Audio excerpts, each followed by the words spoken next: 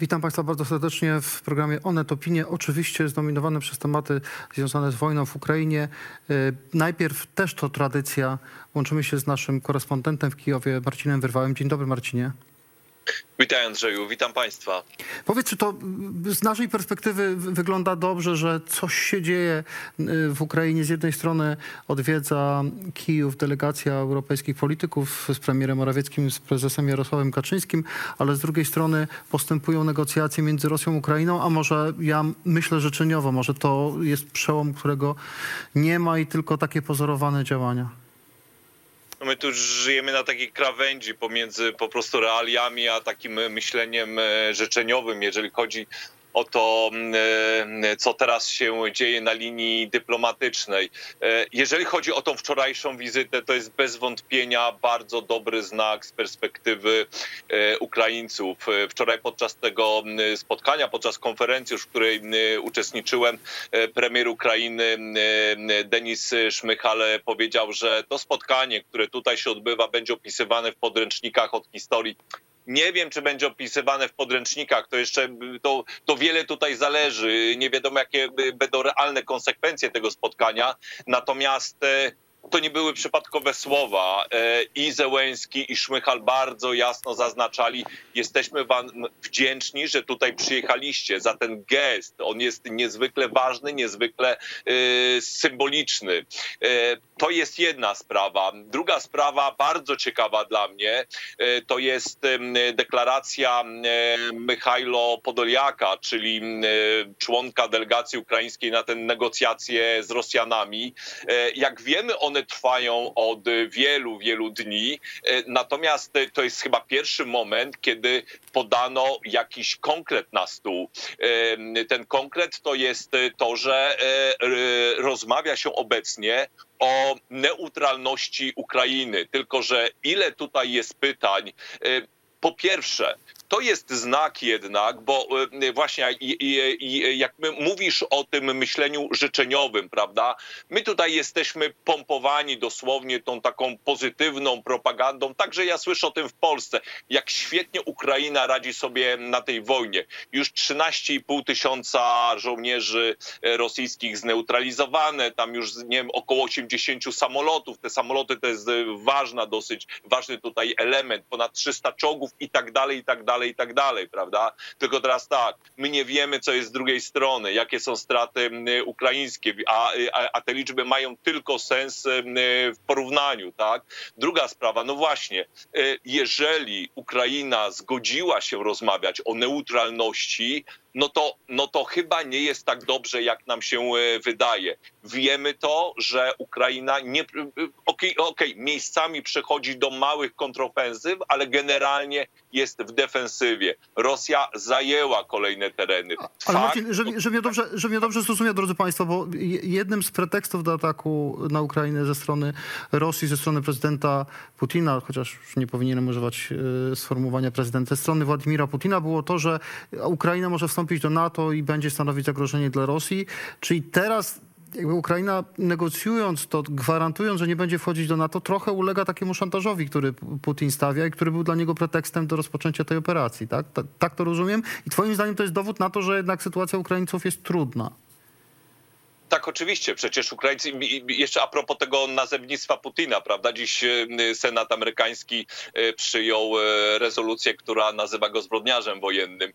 Ale wracając do tematu, tak, to jest ustępstwo. Przecież Ukraina bardzo mocno szła w stronę NATO. Dziś prezydent Zełenski przyznał, że nie ma wielkich szans, żeby Ukraina wstąpiła do NATO. Jednocześnie Michajło Podoliak mówi o neutralności. No ale teraz tak, tutaj się pojawia też wiele pytań. Ukraina mówi dobrze, jesteśmy gotowi o tym rozmawiać, tylko tak, po pierwsze zachowujemy swoją armię i Rosjanie mówią, że no to może być, jest to punkt do negocjacji, taki model austriacki, prawda, że jesteśmy neutralni, ale mamy swoją armię, ale drugi tutaj punkt jest chyba o wiele ważniejszy. Ukraińcy mówią, Chcemy twardych gwarancji od Zachodu, że jeżeli dojdzie do kolejnej wojny, to wy już nie będziecie stać z boku, tylko się w nią zaangażujecie. Czyli jednym słowem, Marcin, Zachód musiałby być jedną ze stron takiego porozumienia, tak? Zachód, pewnie NATO, Rosja i Ukraina. Tylko pod takim warunkiem Ukraińcy chcą w ogóle na ten temat rozmawiać, tak?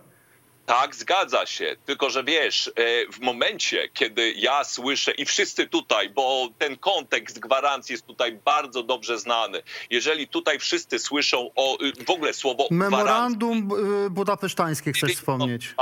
Oczywiście, memorandum budapesztańskie, z jednej strony Rosja, Anglia, Francja, prawda, Stany Zjednoczone, wszyscy tutaj zapewniali, że to będzie zagwarantowane. Co z tych gwarancji zostało, no to my właśnie widzimy. Jak tutaj czekałem na ciebie dobre 7-8 minut, słyszę cały czas regularne strzały, co dziwne, na zachodzie, na wschodzie, a nie na zachodzie jak do tej pory. Zresztą jak państwo spojrzą tutaj po mojej lewej stronie ponad linią takie dymy, to wszystko to są dymy z palących się budynków właśnie w Irpiniu i Buczy. Tak więc tak tamte gwarancje w praktyce właśnie... Marcin, ostatnie pytanie, tylko państwu wytłumaczę, że to było to memorandum budapesztańskie. Ono oznaczało, że Ukraina jako kraj powstający ze Związku Sowieckiego wyrzeka się broni atomowej, a miała na swoim terenie broń atomową w czasach ZSRR, a za to państwa... Najpotężniejszym mocarstwem w tym momencie, bo Rosjanie tam zostawili największą ilość tej broni. I oni oddali tę broń Rosji, mieli za to dostać gwarancje terytorialne i widzimy, jak te gwarancje terytorialne się kończą. Słuchaj, Marcin, o jeszcze jedną chcę cię dopytać jedną rzecz. Jak po wizycie premierów Polski, Słowenii, Czech i wicepremiera polskiego Jarosława Kaczyńskiego komentowana jest ta propozycja, którą Kaczyński rzucił w Kijowie o misji pokojowej NATO lub szerszym układzie międzynarodowym. Jakieś wojska, które miałyby wejść jako wojska pokojowe, ale z jakimiś zdolnościami bojowymi. Czy taka misja w ogóle jest rozpatrywana? Czy to jest pomysł, który jest brany i rozważany w tej chwili w kręgach władzy ukraińskiej? Sam Jarosław Kaczyński powiedział podczas tej wczorajszej konferencji, że to jest coś, co zostało położone na stole, że to jest propozycja, to jest jakaś wstępna idea. I ja muszę powiedzieć, ja szczegółowo przeglądałem dziś prasę ukraińską, sprawdzałem komentarze ukraińskich polityków. O ile dużo jest tego właśnie, tej narracji, jesteśmy wdzięczni, to było świetne, przecież tu jest zagrożenie, a oni jednak przyjechali, ważny gest, to z drugiej strony ta kwestia, która mi się wydaje absolutnie najważniejsza, to była jedyna nowa rzecz, która z tych rozmów wyniknęła.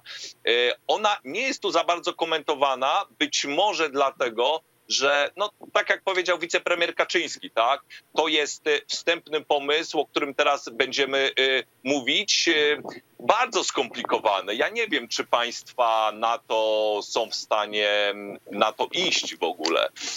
Więc jeżeli mówimy o prasie ukraińskiej, oni bardziej się koncentrują na tej warstwie tutaj symbolicznej, a jeszcze nie ma takich detalicznych gdzieś informacji, rozmów na temat właśnie tej dozbrojonej, jak mówi Kaczyński, misji pokojowej.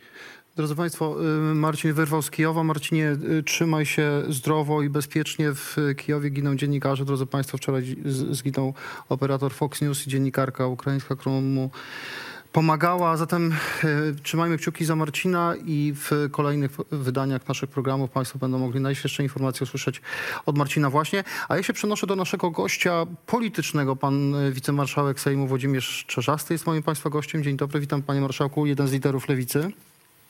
Dzień dobry panu, dzień dobry państwu. Panie marszałku, to ja od razu to za pana zapytam, o co pytałem naszego korespondenta. Jak pan ocenia te propozycje? Pytam też pana, bo pan uczestniczył w posiedzeniach Rady Bezpieczeństwa Narodowego u prezydenta Andrzeja Dudy.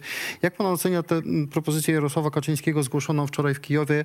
Potrzebna jest misja pokojowa NATO lub szerszego układu międzynarodowego, ale taka misja, która będzie działała na terenie Ukrainy i która będzie w stanie się obronić. Proszę państwa, może powiem to, co wiem, a wiem w tej sprawie niewiele. Ta kwestia nie stawała na Radzie Bezpieczeństwa Narodowego, więc nawet nie było potrzeby utajniania tej sprawy. Może są takie rzeczy, o których rząd wie i konsultuje to w ramach NATO, o których po prostu nie wiemy. Są na pewno takie rzeczy i mamy przykład źle zrobionej roboty bo to źle zrobiona robota to jest słynne przekazanie migów przez Polskę Ukrainie, w której to sprawie wszyscy się wypowiedzieli najpierw, niż w ogóle ta rzecz się stała. Tak? Stworzyliśmy taki świat wirtualny wokół tej sprawy, że sprawa się realnie zamroziła. Są takie rzeczy, o których się po prostu nie mówi, a się robi. Czy to jest możliwe? Na pewno to jest niemożliwe bez akceptacji NATO i w tej sprawie z NATO trzeba konsultować wszystkie sprawy. To pewnie również na to musi się zgodzić Ukraina. Rozumiem, że po to państwo, panowie premierzy tam pojechali i pewnie w części nieformalnej ten temat stawał. Ja panu powiem, jak ja to rozumiem. Rozumiem, że są szukane różne sposoby dojścia, wyjścia z tej sytuacji. Rozumiem, że to jest jeden z pomysłów. Czy on się zrealizuje w najbliższym czasie? Nie wiem. Nie mam tej wiedzy i nie będę wchodził w buty generałów, bo jestem politykiem, a nie generałem. Drodzy Państwo, tylko wyjaśnię, że wątpliwości dotyczą tego, że do tej pory siły pokojowe to raczej wysyłało ONZ i to była decyzja Rady Bezpieczeństwa ONZ, gdzie Rosja ma prawo weta, zatem jest to mało realne. Jeśli chodzi o NATO... Czyli no to... najpierw było porozumienie, a potem były decyzje na przykład militarne w tej sprawie. Tak było do tej pory. No ale tutaj też jest sytuacja ekstraordynaryjna. Wszystkie zasady są łamane, w związku z tym bardzo możliwe, że jest jakaś ścieżka, o której nie wiemy. Chcę pana zapytać, panie marszałku, o embargo energetyczne, bo to się pojawia jako kolejny postulat rozważany w klasie politycznej w poszczególnych krajach członkowskich. Większość państw nie jest gotowa do odcięcia się od surowców z Rosji. Czy pańskim zdaniem Polska powinna czegoś takiego spróbować? Polska jako kraj moim zdaniem powinna tego spróbować, dlatego że z tego, co informuje nas rząd, a jedno założenie, nienaiwnego polityka, który już swoje przeżył. Ja rozumiem, że w sprawie Ukrainy żeśmy jako klasa polityczna w Polsce zawarli sojusz niekłamania i sojusz rozsądku i wzajemnego pomagania sobie w tych wszystkich sprawach. Ja rozumiem, że polski rząd ma sprawę przemyślaną i z tego, co wiem, ma sprawę przemyślaną, jeżeli chodzi o Polskę. Natomiast powstaje pytanie takie, co zrobić z Bułgarią, co zrobić z Łotwą, co zrobić ze Słowacją, które właściwie są skazane w tej chwili absolutnie na źródła dostaw z Rosji. No i tutaj jest pytanie takie, czy Unia Europejska, bo się okazało, proszę państwa, że jest Unia Europejska, to nie jest złośliwe absolutnie w stosunku do PiS-u, ale wreszcie nie mamy trochę jest, ale jest rzeczywiście Unia Europejska. No tak, ale wie pan, mogę sobie na taką bardzo delikatną złośliwość pozwolić, bo byliśmy przekonywani, że jeżeli jest, to jest niepotrzebne albo wymaga natychmiast 1000 zmian. Jest Unia Europejska, w związku z tym muszą usiąść przedstawiciele wszystkich rządów i powiedzieć tak, musimy zrozumieć Bułgarię, Łotwę i Słowację. Musimy w związku z tym zagwarantować na przykład jakąś cenę dopłaty do innych źródeł. Musimy się tą energią podzielić. Po to jest Unia Europejska, żeby w tej chwili ten problem rozwiązać. Ja w ogóle jestem ortodoksyjnym zwolennikiem, zresztą mówię to w wielu programach, bardzo mocnych sankcji w stosunku do Rosji i niestety do Rosjan.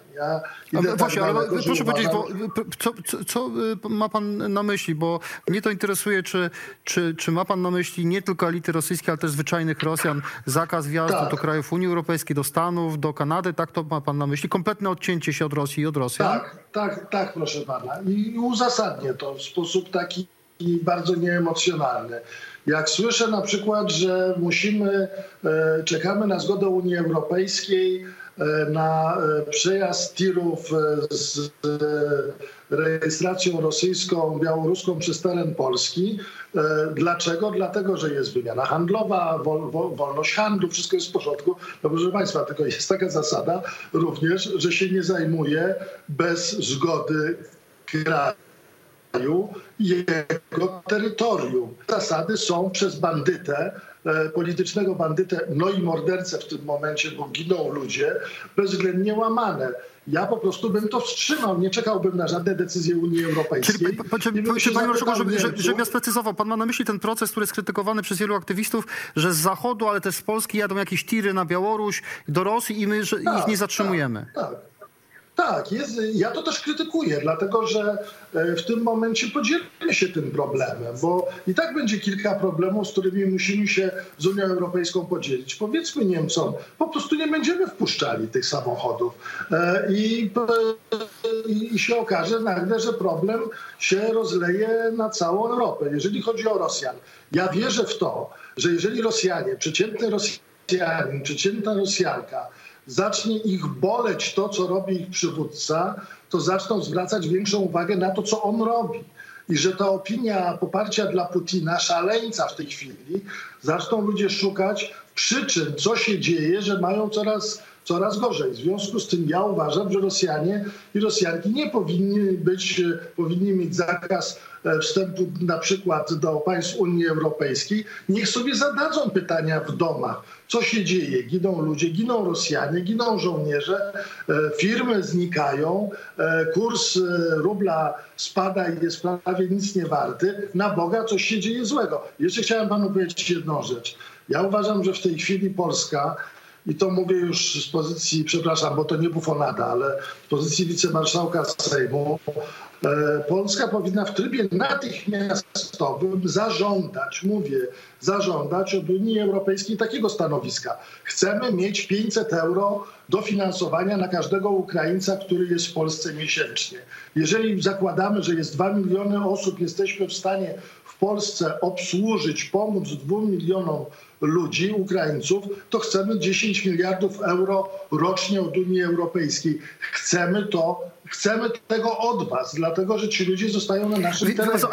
Chcę o sprawę uchodźców zapytać, bo dzisiaj, drodzy państwo to obserwują pewnie. My też w Onecie o tym piszemy. Od dzisiaj Ukraińcy mają prawo występować o numer PESEL. Nie chodzi o sam numer, tylko chodzi o to, żeby dzięki temu numerowi móc normalnie funkcjonować na przykład w służbie zdrowia, czy w ubezpieczeniach społecznych, czy w edukacji ich dzieci.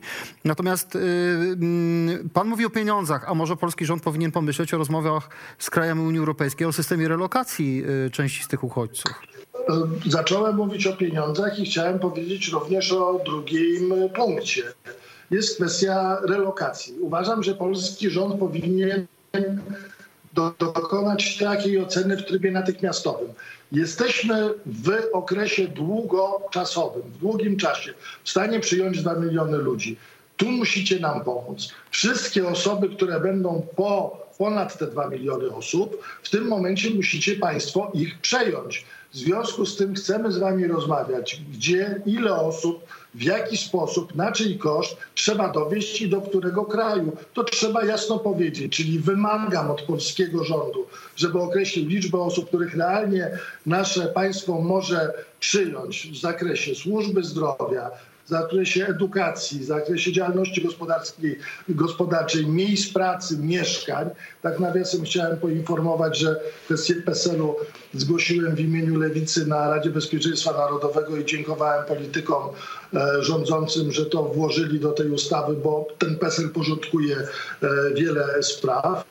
I w tym momencie ci, którzy zostają, są zabezpieczani, ale chcemy na nich środki, bo jeżeli dawaliśmy te środki Turcji w zamian za to, że zagospodarowała część uchodźców z różnych stron świata, w tym Syrii, w związku z tym po prostu mamy prawo tego żądać. I bym proponował nie patrzeć na to, co polski rząd swego czasu robił z uchodźcami z Syrii, bo mamy inny problem. Wie pan, jak ja będę się oglądał do tyłu, to zacznę wypominać wszystko, a ludzie po prostu na granicy to będą prawda. umierali. Pan marszałek ma na myśli to, że prezydent Turcji Erdogan, z którym zresztą dzisiaj rozmawia prezydent Andrzej Duda, trochę szantażował Unię Europejską, że będzie przepuszczał imigrantów, chyba że dostanie pieniądze. Jeśli dobrze pamiętam, 6 miliardów euro chyba rocznie dostaje za powstrzymywanie imigracji. Panie marszałku, na koniec pytanie o pana opinię na temat ustawy o obronie ojczyzny. To jest ta ustawa, którą PiS w tej chwili prezentuje i proponuje jej przyjęcie, twierdząc, że ona poprawi sytuację polskiej armii. Ona była przygotowana kilka miesięcy temu, jeszcze przed tą wojną.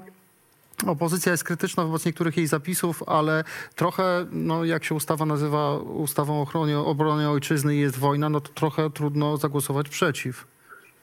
No tak, ale tam, wie pan, są rzeczy lepsze, są rzeczy gorsze. Ja w tym momencie zresztą powiem coś, co pana redaktora może zdziwić. Są różne rzeczy przygotowywane w trybie pilnym w związku z sytuacją na Ukrainie. Będzie trzeba nowelizować te ustawy. Będzie trzeba za chwilę nowelizować ustawy, chociaż samorządowcy, z tego co wiem, są z nich zadowoleni. Słyszałem wypowiedź prezydenta Żuka Lublina dotyczącą Ukraińców.